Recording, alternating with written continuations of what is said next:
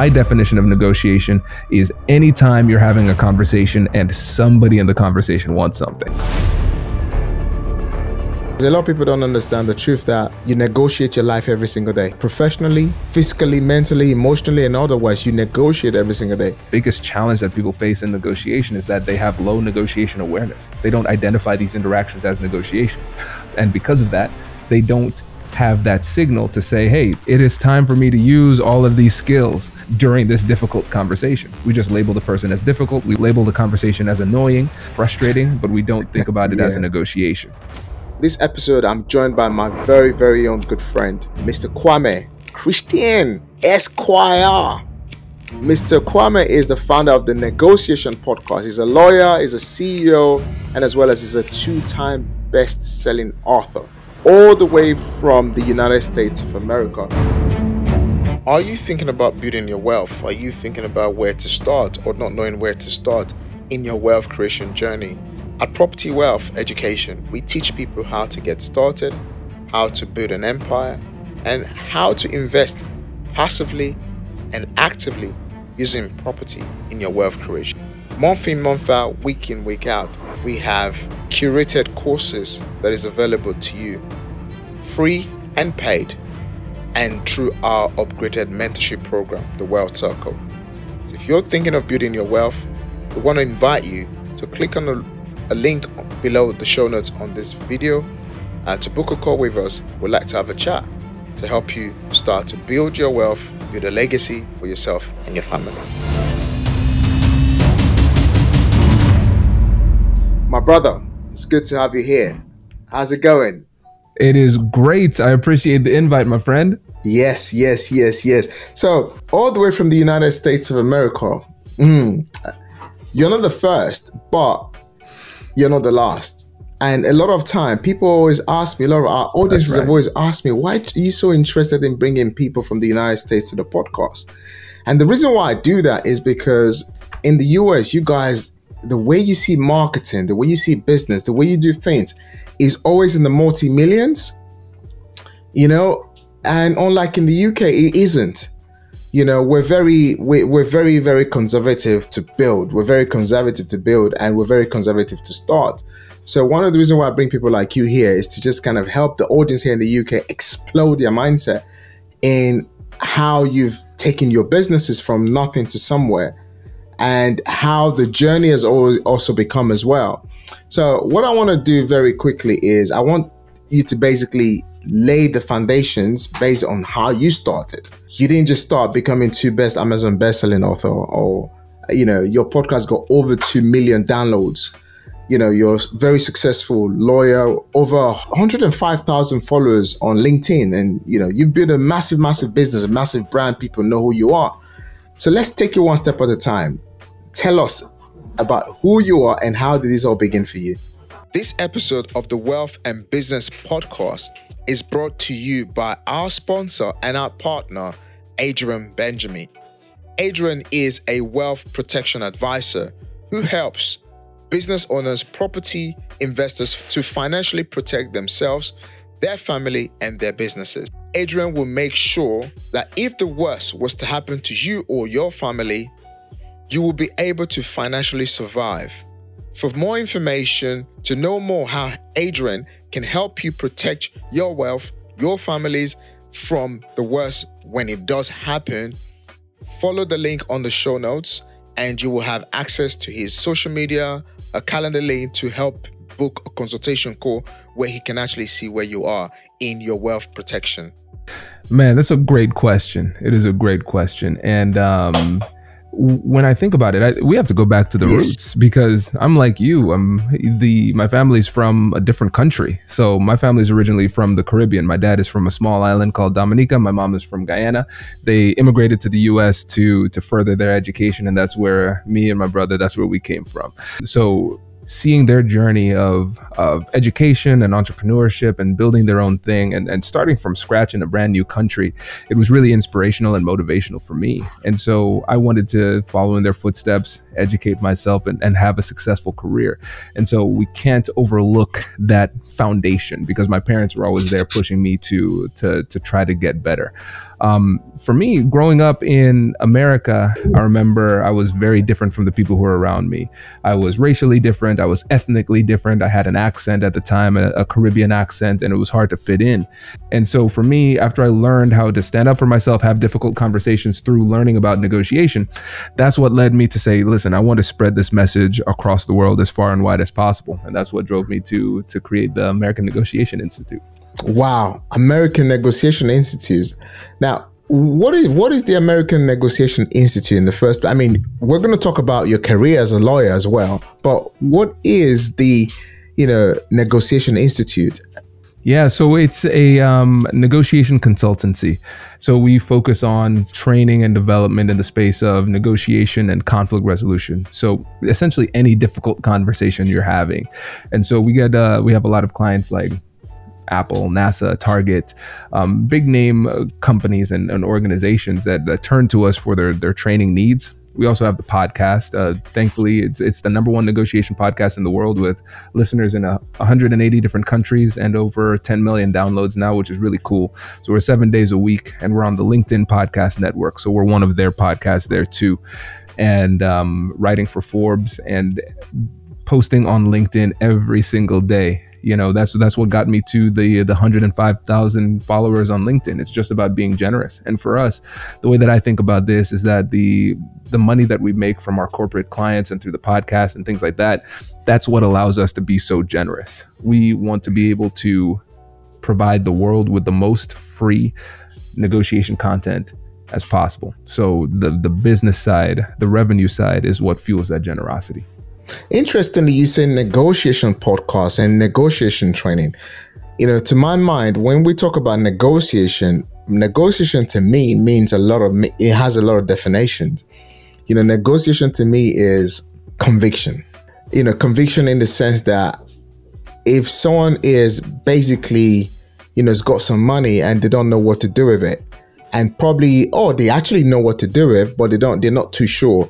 I'm able to negotiate with them to the reason why they need to invest that money with me. Or, for example, someone is looking to sell something to me at £100,000, for example, in my own understanding, would be, for example, I'm like, okay, now I'm going to pay you so I'm going to pay you about £80,000 rather than paying you £100,000. So negotiation comes in different forms. So what is your clear definition of negotiation? Hence, you train this, you talk about it all the time. And I was also fortunate to have been interviewed on your podcast about negotiation. I want to know, what does negotiation mean to you? Yeah, man. Great question. And for the folks who are listening to this podcast, Daniel was amazing on the show. Really, you were great. And so I'm pumped to share that episode. And I'm glad you asked this question, Daniel, because this is the question I start off with all of my trainings. I ask that question, what is negotiation? And it's really fascinating to see all the different answers. And for me, I like very simple definitions, and there's a reason why. Because a lot of times the biggest challenge that people face in negotiation is that they have low negotiation awareness. They don't identify these interactions as negotiations. And because of that, they don't have that signal to say, hey, it is time for me to use all of these skills during this difficult conversation. We just label the person as difficult. We label the conversation as annoying or frustrating, but we don't think about it as a negotiation. So my definition of negotiation is anytime you're having a conversation and somebody in the conversation wants something. And when you think about our episode that we recorded, Daniel, we talked about negotiating in the business world and how you negotiate in real estate, how you negotiated your partnership deal, but then how both of us negotiate with our spouses. We've got families. Absolutely. And so these same skills can be utilized internally. Yeah, so it's been fun just sharing that message as far as we could. Interestingly, because this is something a lot of entrepreneurs, a lot of people don't actually digress the word correctly, because a lot of people don't understand the truth that you negotiate your life every single day. Every single day you negotiate your life professionally, physically, mentally, emotionally, and otherwise. You negotiate every single day. And I remember when we had that conversation on your episode and your podcast, and we literally related it to all the angles, how we can use this great tool, this great skill, all right, to basically transform our business. I mean, you're a lawyer as well. So I'm sure when you from time to time maybe represent your clients in a courtroom. You're also negotiating with the judge to either accept that the case you're trying to present is the real deal, or maybe if there was to be like a fine, you're also negotiating for the fine to be dropped, to be reduced. And that, there is so many different angles. So why is it so important for the entrepreneurs to basically understand how to use this tool? And why should entrepreneurs learn about the act of negotiation? That it's not an annoying conversation, because a lot of people do see negotiation as it's almost like you're trying to bring me down. You're trying to undercut me and stuff like that. How can entrepreneurs use this in the right way? Well, it's a blend of things. We have to have mindset and skill set. So mindset, first of all, we have to have the confidence to actually have the conversation, because a lot of times in the negotiation world, we've been giving recipes to people who are afraid to get in the kitchen. It's not that some people don't know what to do. It's a lot of cases they're afraid of doing what is required in the situation. So we have to build up people's confidence. We also have to build up their belief in the fact that their actions can have an impact on the outcomes. So you actually have to believe that, number one, you have the skills to get it done. And number two, believe that it's worthwhile. There's an ROI on this. There's a value in having these conversations. So we have to develop that mindset first. And then the skill set, we have to understand what it takes to become a better negotiator. And if you want to be a better negotiator, you just need 3 things. And then we'll build upon those 3 things, but you just need 3 core things. First, you need to be able to manage the emotions in the room, both your own emotions and the emotions of the other side. Second, you need to be able to ask better questions, more insightful questions to gather more information. And then once the person responds to your questions, you need to, third, be a better listener. Actually listen and understand what the other person's saying, empathize with them. And by doing this, you're gathering the information that you need to build the relationship and potentially build a solution as well. But if you just have those core 3 things, that'll start moving you forward in your difficult conversations. Interestingly, you spoke about 3 very interesting points there. Being able to listen, being able to ask the right question. But I'm going to ponder a lot on the emotional element of it, because from time to time, I'm in the business world all my life. I think I've communicated more with business people and entrepreneurs, and rather than probably professional people. So, and I've seen the different mindset between professional people and business people when it comes to managing emotions correctly. Because I always say this as entrepreneur, it's almost like, I may be wrong on this, I may be right on this, but this is my own opinion. My own opinion is, when it comes to being an entrepreneur, when it comes being a business person, you almost have to literally pack up your emotion and keep it somewhere, and don't bring it into your business space. Because if you're somebody that has emotional breakdowns and you have emotional flip, you're going to end up being damaged heavily in business, because people are going to let you down. People are going to lift you up. So if you don't manage your emotions correctly at every given point in time, when somebody then want to negotiate with you, all right, because you don't have the ability to manage your emotion, you can end up being a place where at every single point in time, you could be offended, or you could be like, oh no, I don't want to do business with people. Now, the whole essence of being an entrepreneur or business person in the first place is to make money, right? So how can entrepreneurs basically manage their emotions when it is negotiation time, when he's having that conversation in the room, and being a good listener, and as well as, being a good communicator? How can entrepreneurs utilize this really well? Well, first of all, we have to recognize that emotion management is both a choice and a skill. So what I mean by that is that we have to choose to do it. And the only reason we're going to choose to do it.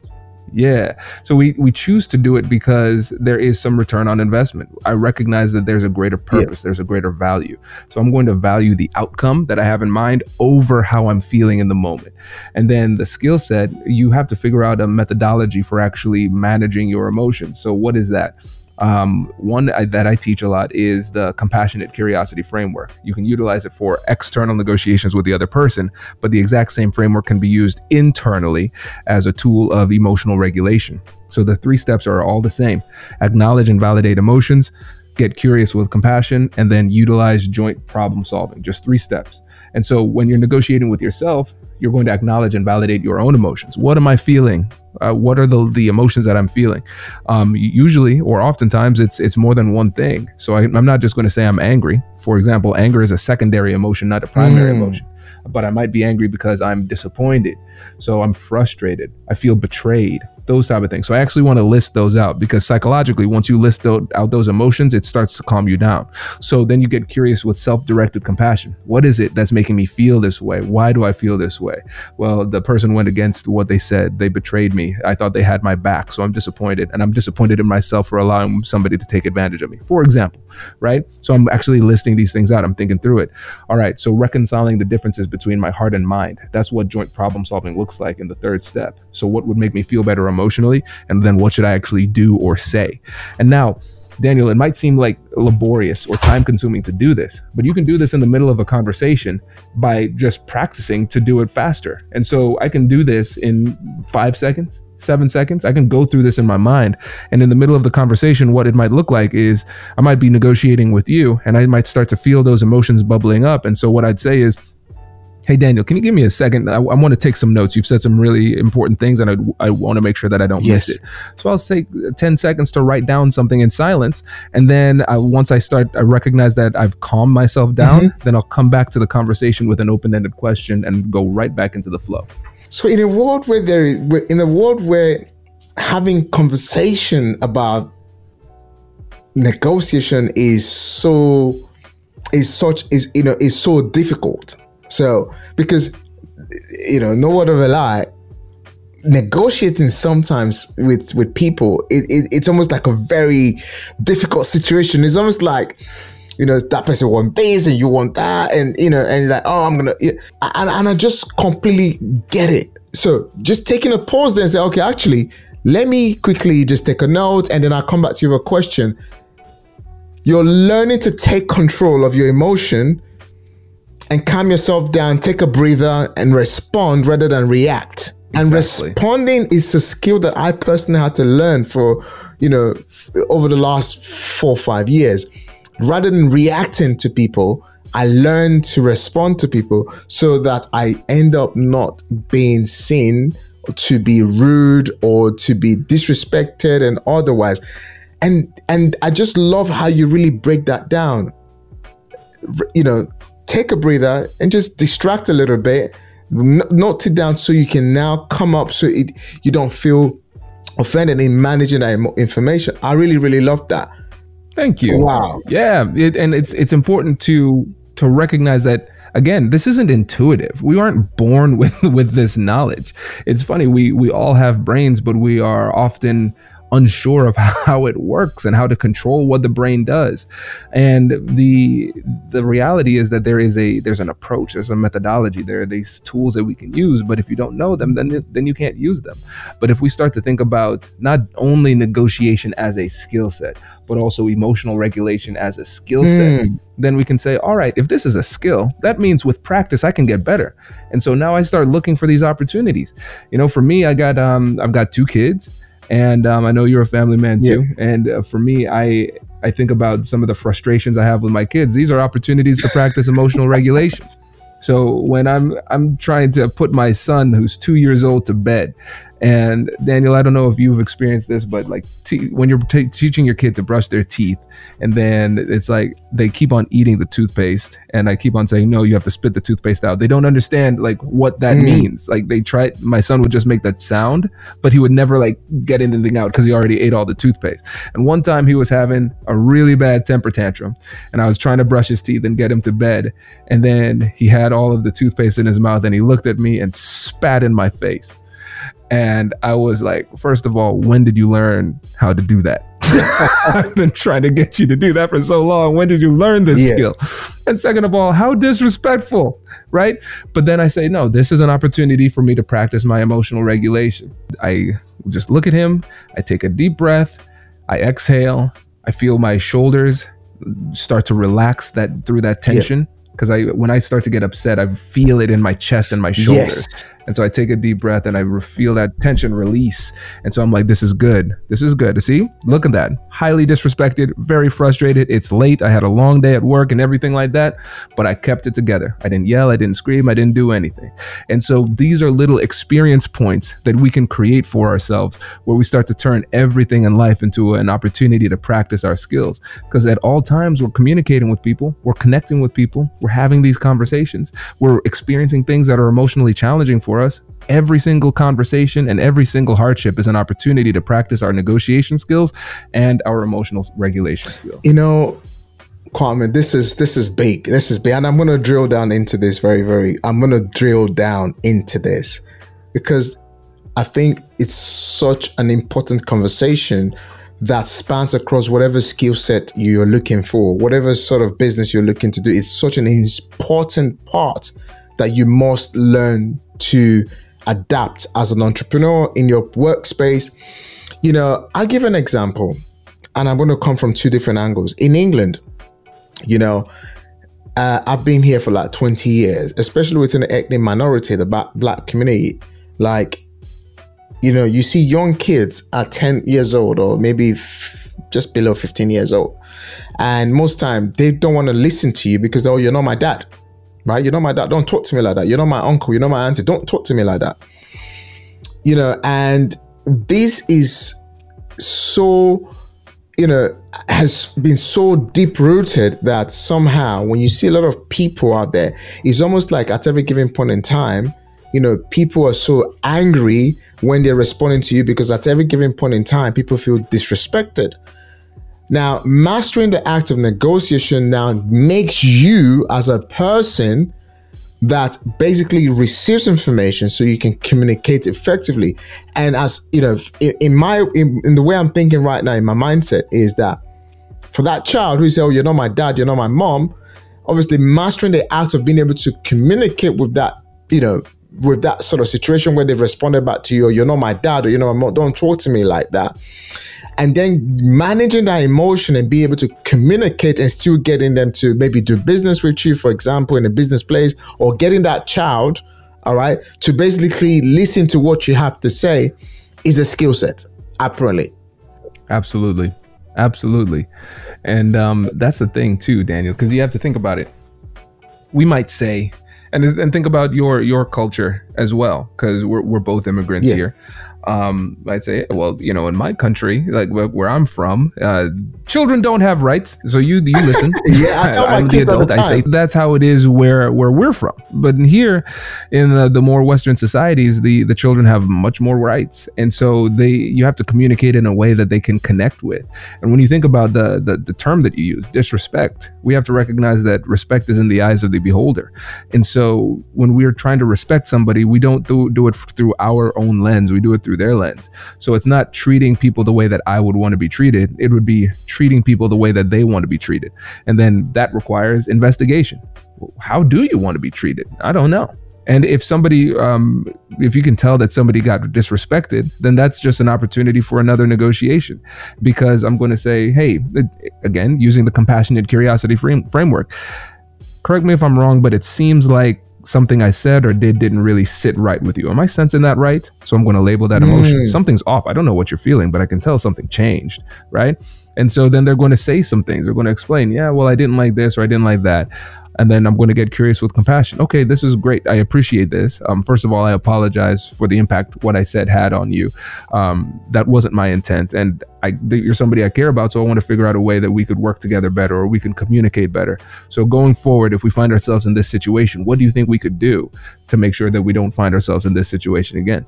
And so you see, I'm transitioning into getting curious with compassion, gathering information, and then inviting them to work through the problem with me. And so it's really important for us to be culturally intelligent. And you have to be able to recognize that different cultures approach things in different ways. And if you're going to be successful in any difficult conversation, you have to understand how the cultural nuances will change. Yeah. And so for me now, here living in Ohio, even the way that I raise my kids is different, because I still have the same core values about, you know, respect, hard work, you know, those type of things. But I recognize that, hey, in this society, when I'm talking to my kids, it's a little bit more empathetic, and we talk through things versus me just telling them what to do. And I parent like a negotiator, because my goal is to help my children think through the decisions that they're making so they can start to make better decisions without me being there. Yes. And so by asking them these empathetic questions and getting them to think deeply about the situation and working through it with them, I'm not just having a difficult conversation and negotiating, I'm also at the same time teaching them how to think through things thoroughly. And so just being able to be flexible in those situations can do wonders for your efficacy in these tough conversations. Wow. Kwame, this is so valuable, right? It's so valuable of how we can look at negotiation from so many different angles. So my next question to you is, what was the turning point for you to developing the Negotiation Institute? What was the turning point? How did you get to that point where you said, you know what, negotiation is a topic, is a subject, there is a framework, and it's something that every single person out there needs to master? What was the turnaround?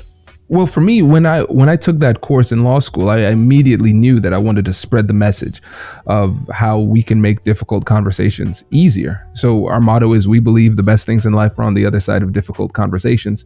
So we want to make the world a better place, one difficult conversation at a time. So I always had my eye on this, but I didn't know how long it would take and what the trajectory was. There aren't very many opportunities to join other negotiation consultancies. And in my location in Ohio, there wasn't a big organization that I could join with. And so I think it was just recognizing that my passion for this could not be contained. So I said, listen, I don't know what the opportunity is, but what I'm going to do is I'm going to incorporate this company. I'm going to call it the American Negotiation Institute. And I'm going to start giving away my best content for free through the podcast. And so it was just based on that generosity. And then opportunities started to present themselves. So it really started with just saying, all right, I'm not going to wait anymore. I'm not going to wait for somebody to choose me. I'm not going to wait for the opportunity to manifest itself. I'm going to make it happen. And it started by just sharing as much as we could and helping as many people as we could. And then the market began to present itself, because again, it wasn't obvious how I was going to monetize this. I knew what the message was, I knew what the purpose was, but I didn't know how to make it financially viable. And so the audience from the podcast was really instructive, because it showed me, all right, monetization can come from the training and the keynotes. And so that's what we focused on. Wow, interesting. So now, you basically created your own table. Rather than looking for tables to buy a seat at, you created your own table, and now you're seated in your table and basically inviting everyone to come join you, basically. So after you've done that, how were you able to relate that with being a lawyer? How were you able to relate being a lawyer and being a negotiation expert? How did you combine both together? Well, when I was practicing more frequently, I thought about every time I was talking to my clients, anytime I was negotiating with opposing counsel, all of those situations, those were practice opportunity. I was like, okay, cool. I know where I'm going to go. I know I want to become a negotiation teacher, a negotiation expert, a thought leader in this field. So I need to rack up experience, and I need to be collecting stories and being really mindful about the tactics that I utilize, documenting what works and what doesn't work, so I can actually have some meaningful experience. Becoming a mediator was a really important part of that, because it gave me an opportunity to get an incredible amount of experience just through multiple iterations, so I could test out my hypotheses and my ideas and my frameworks. I developed compassionate curiosity from all of these mediations I've done, hundreds of mediations, so I could see, all right, when I was on my game, what were the things that I did well consistently? What was the flow? How can I communicate that to other people? And so that's how the law played into it, because my background as a lawyer and as a mediator, all of those things fed into my credibility as a teacher. Wow. Interesting. Very, very interesting how you were able to convert that. As entrepreneurs, a lot of people always want to have 100% of something, when they could have actually been in a situation whereby they can give all their alls and earn a percentage. I go by this. I said, I'd rather own 10 to 20% of £1 billion than to try and own £1 billion. All right. So £1 billion business that is doing really, really well. For someone like me, how can I identify such an opportunity? And for the listeners as well, rather than sometimes thinking of wanting to build something by your own. All right. How can you find yourself in rooms where you can negotiate, or rather, how can you build a skill that can take you to tables where you can show value and negotiate your way through so you can build wealth for yourself? Yeah, I think it starts with being very clear on what your goal is. Because for some people, they might be better served having 100% of a smaller thing because they like the autonomy of being able to do things 100% themselves. Yeah. Now, that applies if autonomy is like your primary driver. But there are going to be certain situations where you might be able to make significantly more, 10 times or 20 times more by investing. And one of the greatest examples of this, just using fruit, for example, to keep it super simple, I heard somebody say, I'd rather have 10% of a watermelon than 100% of a grape, right? And so it's like, all right, cool. If we blow this thing up big enough, even though I might not have the lion's share of this organization, I still have more because I'm associated with something bigger. But the only way you can make that calculation is if you are crystal clear on what's important to you. I own 100% of ANI. I've had opportunities to invest with other people. The deals didn't work out, and I'm cool with that. And there are times where I consider, should I link up with private equity and really blow this up in a way that's scalable? And for me, the autonomy is more important because I'm like, what? My family's doing well. We're not struggling financially, and there aren't times where we say, I wish we were making more. We're fine with that. And so I wouldn't even really fully understand what the lifestyle change would look like if I am having to work significantly harder and being taken away from my ultimate vision and mission, but making infinitely more money. I'm like, then I wouldn't even have time to spend the money. So what am I getting this for? Is this just an ego thing? And so, but for me, it hasn't made sense. But again, my calculation is different from other people's. So you just have to be really clear on what it is that you want and investigate with the other side, figure out what it is that they really want. And notice I'm using that word really very intentionally, because there's certain things that people will say that they want, but that might not be the actual reason. So you have to stay in this curious mode, gathering information to see whether or not this is the right person or partner for you as well. So it is a conversation that needs to happen first internally with yourself to figure out what your values are, what your ultimate goal is, and become okay with what you really, really want. Because you might be surprised when you do this introspection and you might find out like, oh, you know what? I thought that I wanted to have $100 million of revenue. And I see the path forward, but then I didn't realize how much I value time with my family, how much I valued like going on vacation. And I would have to give up those elements of my life in order to make this money. I'm not willing to make that trade. So we have to start off with the internal negotiation and then start the next one with a lot of curiosity to figure out who is on the other side and whether or not a deal is viable. Interestingly, you said internal negotiation. How can people negotiate themselves internally within themselves to becoming the greatest version of who they are? Yeah, well, I think what's really interesting, Daniel, is when you let's think about therapy, for example. We talk to our therapist, and then in our therapy sessions, we discover things about ourselves that we didn't realize. It's not like they became true in this therapy session. They were always true, but we weren't finding that ourselves. And what does a therapist do? A therapist asks a lot of questions and they listen non-judgmentally, and then they help you to think through what happens next. That's exactly what the internal compassionate curiosity framework is for. It's going to listen judgmentally after acknowledging how you feel. Then we're going to ask questions and listen judgmentally as well. Self-directed compassion, right? We're now going to be critical internally as we go through this process, and then figuring out what the next thing is. It's the exact same framework. And the thing is, when we are digging deeply into ourselves and figuring out what it is that we want, it's often not a quick conversation internally. I remember when I was making that career transition, saying, all right, you know what, I'm going to leap into this negotiation stuff at this time in this specific way. It took me months, just in silence, going on long walks, thinking through this and asking questions and going deeper and deeper and deeper.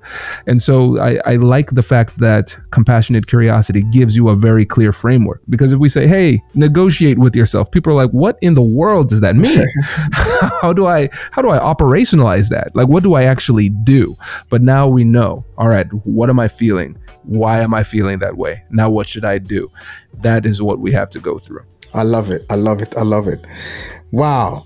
Kwame, it's been so amazing to have you on this podcast. So as we go towards the end of this episode, you're a two-time best-selling author. Tell us about your first book, your second book, and how did you get started in it? So for me, when I was thinking about what I wanted to do in the industry, I said, okay, I need to have some kind of roadmap. If I was in a different organization, there would be like a stair-step approach to matriculating through the organization. But when you're an entrepreneur, you don't have that luxury. So I had to make it up myself. So I thought about different thought leaders, and I realized in my perspective, based on the people that I examined, there were 3 pillars of thought leadership that I wanted to emulate. And I said, all right, I'm going to knock off one of these 3 pillars every single year. And so I said, so first year, I'm going to knock off this pillar of creating a method of distribution that I own completely. And so that was the podcast. I can post podcasts consistently. I can have people hearing my message in a really unfiltered, vulnerable type of way, so they get to know me on a deep level. So I'm going to have a platform of distribution that I completely own. That was the podcast for me. Then year 2, what do they have? They have a big publicly recorded presentation. And so I didn't have that at the time. And so that's why I got the TED Talk. So year 1 was starting the podcast, and then year 2 was doing the TED Talk. And then it leads us to the third thing, the third pillar of thought leadership, which is being an author. They all have a book. And so the TED Talk was created. That went really well. It's called Finding Confidence in Conflict. And so I had a lot of ideas that didn't make it into the TED Talk, and that became part of the book, Finding Confidence in Conflict. So each year I wanted to knock off one of those things. So 1, 2, 3, podcast, TED Talk, and book. So the first book is Finding Confidence in Conflict, which talks about how you can overcome your mental and emotional barriers to having difficult conversations. That's where I introduced the topic of compassionate curiosity. And then the second book that came out last year, it's how to have difficult conversations about race. So it's a skills-based approach to having some of the most sensitive conversations we have day to day. Wow, I had to take some note here about the 3 pillars, and I love it. Because when I started writing my book, honestly, I just got inspired and I wrote a book. When I started doing my podcast, I just basically wanted to share a message, and I just started a podcast. But one of the things I did not really do was what you just did now, and this is why it's so important, sometimes to have a process and a structure in place. So your first part was basically distribution, and then your second part was a TED Talk. And so your first part was the distribution, and your second part was a TED Talk. And then the third part, the final part was you becoming an author. And did you basically achieve that on a yearly basis? Because I just started it. I didn't literally say I was going to do A, B, and C in those years, but I just find myself doing it. And I did that. So for you, did you put a plan in place to say, okay, year 1 was just let's get a podcast started and let's see how that goes. And then a TED Talk. And then year 2 into year 3 was, okay, let's get the book out. Bingo. That was it. Yeah, it was all very systematic in the way that I approached it. And it seems to have been working pretty well. And it was very important for me to gain credibility in the industry too, because the reality is there are different biases that are real and at play, and age bias is one of those things. Because you think about in law, you're still considered a young lawyer until you're 40. In negotiation, you're like, people don't really start their experience as a negotiation expert until they're like 50. Because they have some kind of career beforehand, and then they start their career in negotiation as a negotiation expert. And so I started the American Negotiation Institute at age 27. And so for me, I was really focused on how can I show the world that I deserve to have this position? How can I show the world that I have a valuable perspective that has been vetted and I'm legit? Because a lot of times, for example, my wife, she's a great example. She's a doctor, and so she's a clinical professor, but she has a baby face. And so a lot of times some people would ask, how old are you? And her response is always, old enough to be your doctor. And it shows a really interesting thing, because people don't really care about your age per se. They're using the age as a proxy for intelligence and credibility. If there is a 25-year-old doctor who can do incredible work, who's the best in the world, people are going to go to that doctor not because of their age, but because of their credibility and the fact that they can do what they say they're going to do. Now, for me, I realized the same thing, and I just had to create an incredible amount of content and materials and be as generous as I could with it, with my knowledge, to show the world, hey, listen, I can do this. And here is the track record of success. And as I started to build that, more opportunities came my way. But it was a diligent and intentional process that I started as soon as I started the company, building that credibility and building that thought leadership. Wow, I really love that, because looking at what your show about negotiation and about this topic has really gained, having a show that's got over 6 million downloads, in today currently, and obviously maybe more now, I'm not too sure, but because initially when I first checked, when I was doing the research about you, there was different data, available. Some says 2 million downloads, some says 6 million downloads. And, it was just all over the place. I need to update some of that. So having a show with $6 million, that's quite a massive reach. It is a massive reach. And having a show that has a reach of about 181 different countries, and that's the reason why I says, wow, it's so good to see how the Americans, you guys start something and you guys just blow it all up, within a very, very short space of time. One of my mentors is an American-based mentor, and he says, go big or go bigger. Like, there is no go big or go home. Is either go big or go bigger. And and then you talk about the monetization aspect. I love that. Now, for those who don't understand, what does the monetization aspect means? How have you been able to then, now you've created the authority, you've basically created your channel, your distribution channel, you've been able to speak on Tech Talks, and as well as you are, author 2 books, and you have a massive global reach. All right. Massive global reach. So how has the monetization of that, of this sort of, institution in negotiation, how is it being super beneficial?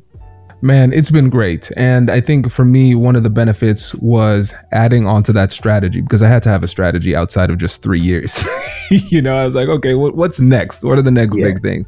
A big part of that strategy was finding multiple sources of income and also connecting those to multiple sources of influence. So here's what I mean. So yes, we have the American Negotiation Institute, but let's talk about some of the other relationships I have. So I write for Forbes. So I write articles on business and conflict resolution and negotiation for Forbes. That's one source of revenue. I'm of counsel at a law firm, and so I'm associated with that law firm. And now that my brand is so big, a lot of people come to the law firm because of me, and so I get a piece of the revenue for everybody that comes in. I'm also a LinkedIn Learning instructor. We have 30 courses on LinkedIn Learning, and you can think about every course as a book deal. You get an advance, and then everybody who goes through the courses, you get revenue, royalties, and perpetuity from that. So we have 30 courses, and over 600,000 people have gone through the courses. So every time we start to get revenue from that as well. We just signed a deal with Audible, and so we're going to be producing some content for Audible coming out here in probably early 2024. We'll be done with that project. And so it's about thinking about it in terms of real estate. I think about everything as digital real estate. So think about a house. We want to cash flow a house. I buy this house. My mortgage is $2,000. I'm going to sell. I'm going to have my monthly tenant fee be $3,000. I cash flow $1,000. And so I think about, we have 2 books. I just wrote a children's book with my son, co-authored with him too. Wow. So we have 3 books. We have 30 courses. We have the revenue coming in from Forbes. We have the law firm deal, all these types of things. Then we have the clients that we service through our trainings and keynotes and things like that, both virtually and in person. And then we have the podcast deal with LinkedIn, with their podcast network. So we signed a 1-year deal with them.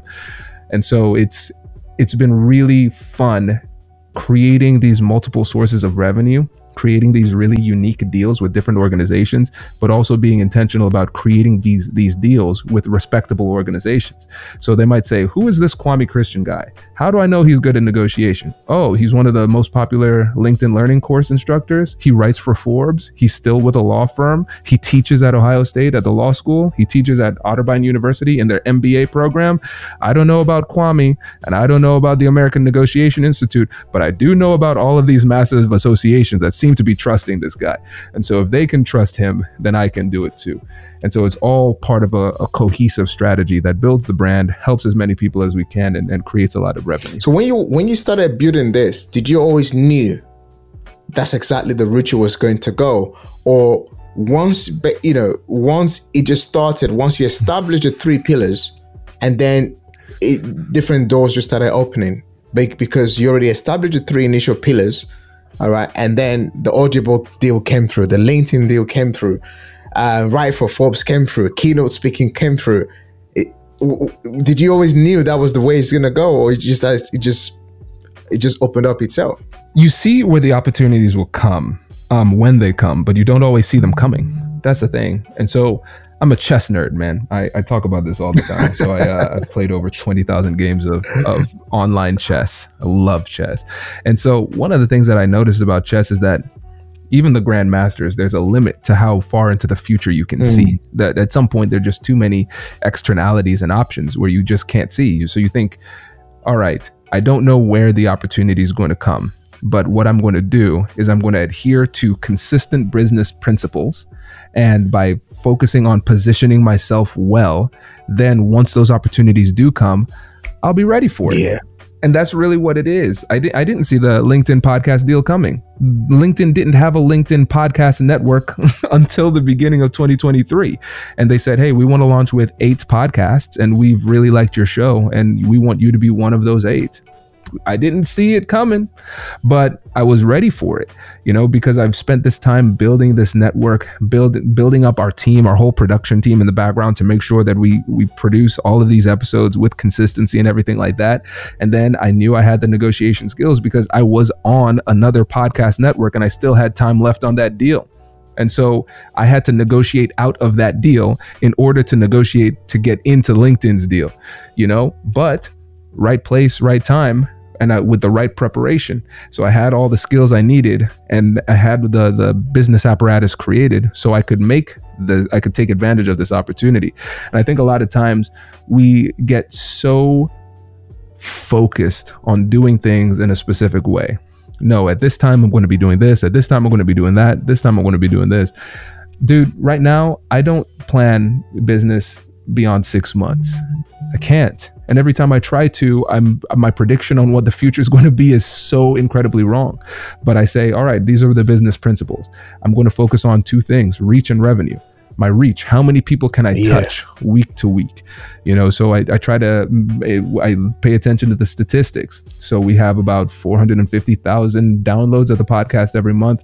We have probably about between 80,000 and 100,000 impressions on average per week on LinkedIn posts because of the frequency of posting, and those type of markers. So I'm going to be making decisions that increase our reach. So the next big thing we're doing right now is we are going to be focusing on YouTube. We have hundreds of podcast episodes recorded and we have video, but we haven't done anything with those videos. So now we're going to be replicating the success we've had on the podcast on YouTube because it increases the reach.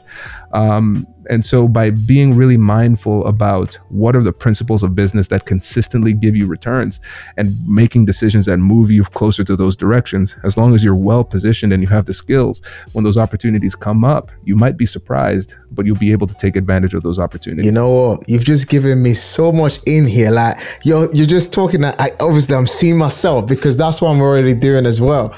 Because right now, I mean, I've just got, my Instagram is one of my biggest reach at the moment, and my reach on Instagram, I'm reaching about 300,000 people a day.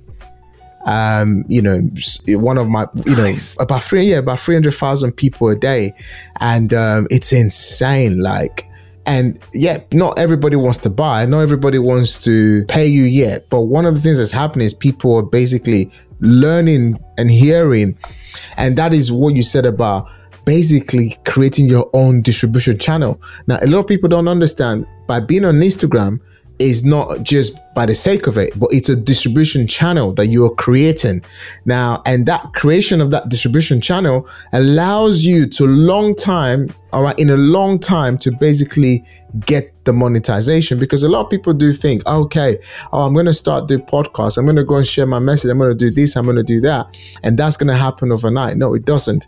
But at the end of the day, as long as you don't stop, you keep building.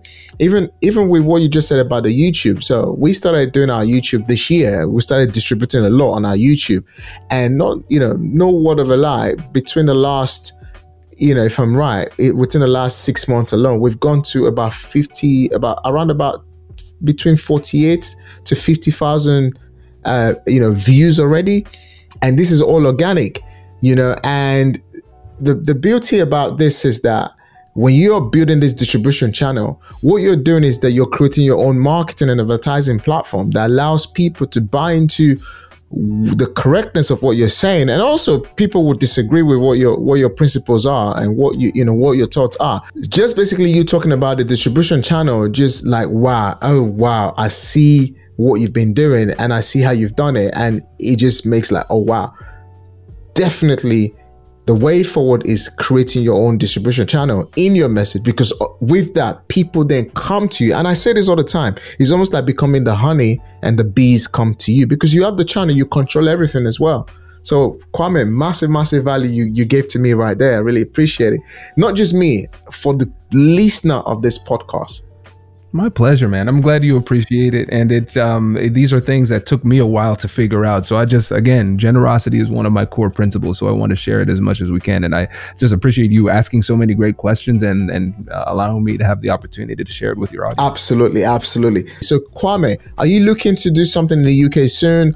And if you're looking to do something in the UK, basically coming down, because in a year from now, I want to bring people from all over the globe, especially to the UK, and obviously do a lot of things in Nigeria as well, because right now, Nigeria is a country I'm so passionate about. That's my home country. And it's a country of almost 300 million people. But obviously on the books, we know we're about over 250 million people. That's a massive market. And people needs to be aware and hear this sort of information. Yeah, the West might be so, developed already. In the nearest future, would you think that, you would want to come to the UK to share this message in person, basically giving people structure, system on how to become a negotiation expert, on how to join you in what you do, and as well as, taking these all the way to across Africa. Africa needs to hear this, because Africans, we're naturally people that wants to do well, want business. We want to become the greatest version of ourselves. But mastering these core principles of what you shared about negotiation, and also owning your own distribution channels and setting the appropriate pillars in places so you can go and be the authority that you want to be. So is that something you'll be looking to do in the near future? So the answer is hell yeah. That's my diplomatic response. So yeah, for sure. And saying a year from now is perfect, because I'm a big time tennis fan and I want to go to Wimbledon. So let's make that happen. I'm down for that. I'll be in Australia later in January. So I want to do more international trips. So that's a yes. And something I this is my fault for not telling you this. So our head of corporate social responsibility, Oluwaseun, she is in Abuja, and so she has an NGO called Peace Shapers. And so we partnered with her. She's on our team, and she does incredible work, peace building work in Africa. And last year we partnered with her company, her organization, and the United Nations to put on a 2-day free peace building boot camp for young folks in Lagos. So long story short, man, yeah, for sure. I definitely want to take this worldwide. I want to hang out with you when we get to England and put something on. And then I also want to expand our reach in Africa too, because I agree with you. There's a lot of opportunity there, but there's also a lot of need. And so I want to share however I can. Definitely. Mr. Kwame, it's been so amazing to have you on the Wealth and Business Podcast. And I just can't wait for us to do some bigger things and to basically open more doors, more opportunities to people, just to be aware of these simple skills that is required to have in business places, in professional, in the professional space, and even in our families. Negotiation. I love it. It's been amazing having you here. Any final words just before we go? Yeah, I would just encourage people to check out the podcast, Negotiate Anything. It's available anywhere you can get podcasts, and then connect with me on LinkedIn. That's where I post the most and I have the most engagement. But regardless, just keep in touch. I appreciate this. And again, thank you, Daniel, for having me Fantastic. on. The show notes, anyway, the links to Kwame's website, his LinkedIn is going to be somewhere around below the show notes. So make sure you click and follow him to learn more about negotiation, because negotiation is something that we need. As you can see how we've navigated the whole conversation, it's something that we need in our everyday life, our workplace, our children, our community. It's just a skill that we need to master without being offended about when someone negotiates something from you. I'll see you on the next episode. Thank you for listening. Take care.